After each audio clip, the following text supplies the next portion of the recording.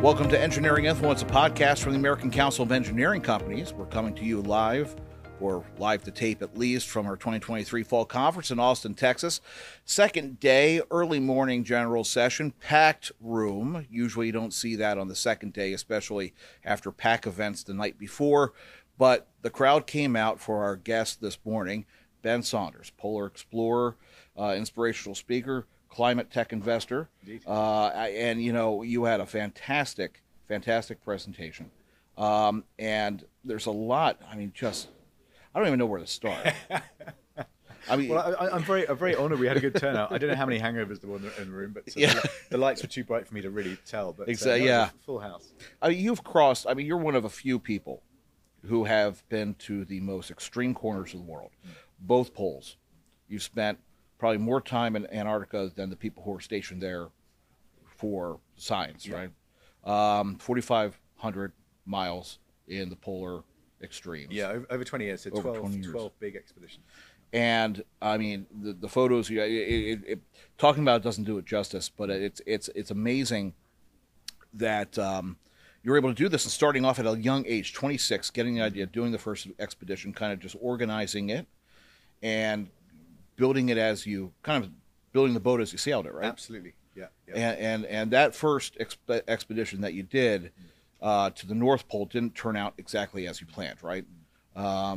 Yeah, I've had. I mean, I said this on the stage just now. I've had many more failed expeditions, attempted expeditions, than I had successful ones in 2 decades. And I think that process was, in a way, it was inevitable. I was consistently trying to raise the bar in a pretty challenging professional niche, that entails trying to perform in some very harsh, unpredictable climates. Yeah. And when you're trying to raise the bar in that, of course you're going to fail.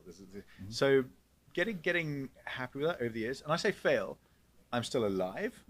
I still have all my fingers and toes. I can't really feel temperature very well on my right hand, but they're still there. They're still there. So to me, when I say fail, I didn't achieve the objective, but I always got home.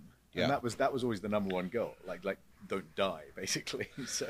But even when, and you said this during the end of your talk, that even when you did succeed, when you were able to get and finish Scott's journey, when you were able to actually go to the South Pole and come back, you realize that success doesn't have an end point.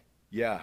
It was interesting. Somebody said to me a few years back that they thought that failure was much easier to manage than success. Yeah. And I would agree with that, because every time I failed, if I didn't achieve the objective, the goal was still there. The thing that had been giving me the motivation, the determination, the drive, the work ethic, all of this stuff was still there. And in my world, it was very seasonal. There was one time window each year to either head to the Arctic or head to Antarctica. So if I hadn't achieved the objective, or if I wasn't ready, wasn't fully funded, wasn't fully fit, everything, the logistics were in place, I had to postpone by a year. Yeah. And that happened many times over 20, 25 years. And every time I failed, the motivation grew. Yeah. And my wisdom grew. And I realized there were things I could do slightly differently when the next time window, the next chance came around. But of course, when you succeed, in my experience, the goal is gone. Yeah. The thing that's giving you all the drive is gone. And in my case, it was the sort of goal that took 100% of my bandwidth, my energy, my time, the money I could raise, leading this huge team.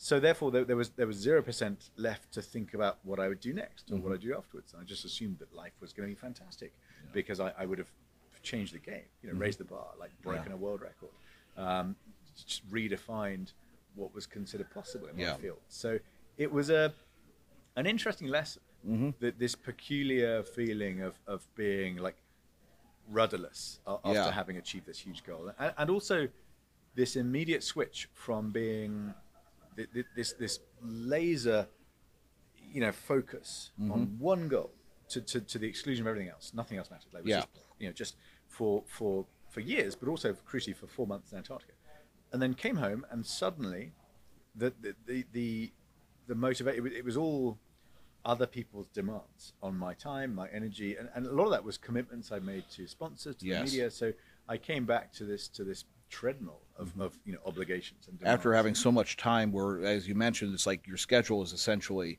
the same every day. Yeah. The landscape is essentially unchanging, as stark and beautiful, or just in its beautiful starkness, and the fact that it's so monochromatic to an extent. I mean, and then coming back and having all these demands. The transition was always strange. I've actually just thought up something I meant to share on stage, but ran out of time.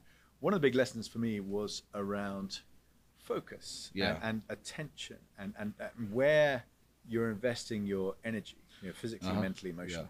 And Antarctica taught me, well, both poles, many expeditions taught me that ultimately these were exercises in efficiency. They weren't. I think sometimes people might assume I'm this sort of thrill-seeking adrenaline junkie who, there's not much adrenaline. These are long, slow tests of endurance, 1.5 miles per hour, long, slow slog. Or like you said, you could be moving, but the polar ice cap is moving the other direction. You're actually doing negative distance. So sort of frustrating long test of endurance. And it's a very simple equation. It's sort of energy, distance, time, and you're trying to. So efficiency is the one thing that matters. Yeah. And I realized quite early on that if I was, for example, in Antarctica the first week, we had very strong headwinds, just infuriating, just skiing into this headwind made it really hard to operate, to be comfortable, to navigate. I remember a few days in a row just yelling swear words into the wind. Yeah. Like I was so angry at the environment. Yeah. And then realizing this was stupid. There's nothing I can do about the wind. And yelling at the top of my voice is a waste of energy. Now, it's marginal, but the whole thing is on margins.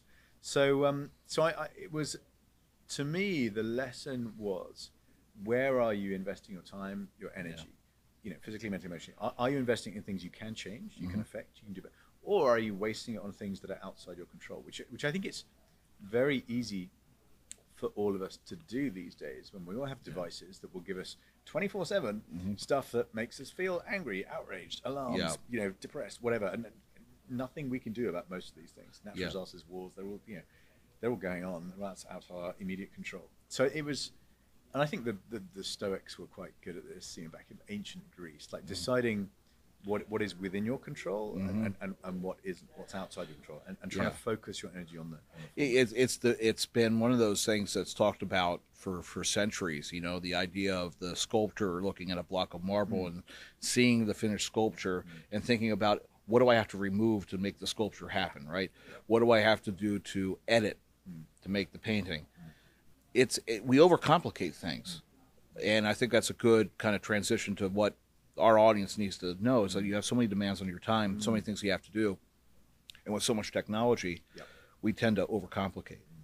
And I thought about this when I've been oddly completely separate from this, thinking about a lot of the special forces training, especially in with the Green Berets in the Army. It's okay, it's physical, but 99% of it's mental, to weed out people who, deprived of sleep, deprived of food, given a task that's complex, and who can do it more efficiently with a team and actually come out at the end and solve a complex problem. And that's what people are looking to weed people out for. It's how do you respond to these complex things and do it efficiently. When you're not at your best. When you're not at your best. One of the things that you did talk about is just the fact that you have this landscape that few people have ever seen. And especially in the northern pole, essentially it's an ocean, so you're floating. And then what you just said at the end of being in a tent and worrying about the crack of the ice underneath the tent, I never even considered that you'd be in a tent and then the ice could crack underneath, and then you're in the Arctic Ocean. It's never happened, but that was always a fear.